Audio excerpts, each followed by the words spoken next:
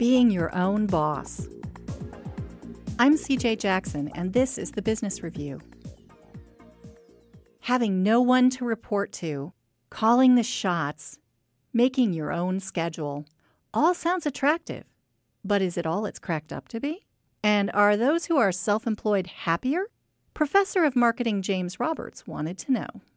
Really kind of two reasons that we've investigated why people become self-employed. Ones that are pulled, they're attracted by the freedom and by being their own boss and by the supposed money that comes with being self-employed. And then those that may be pushed into self-employment because of unhappiness at their current job or downsizing and mergers and things like that. Folklore tells us that we are our own boss, we are happier, we'll make more money, we get to make the decisions. Well, that's not entirely true. The research told us that although the self-employed are more satisfied with their jobs than those who work for others, it's not nearly as much as you would think. Although we may be a little bit happier, we still have a lot of headaches.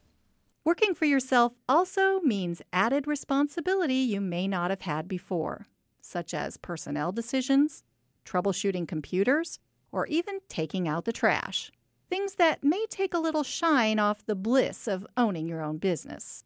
Roberts' research did find one common trait in those who are pushed into self-employment because of dissatisfaction with their organizational job. He says they're higher in self-efficacy, and they're more confident in their ability to get things done.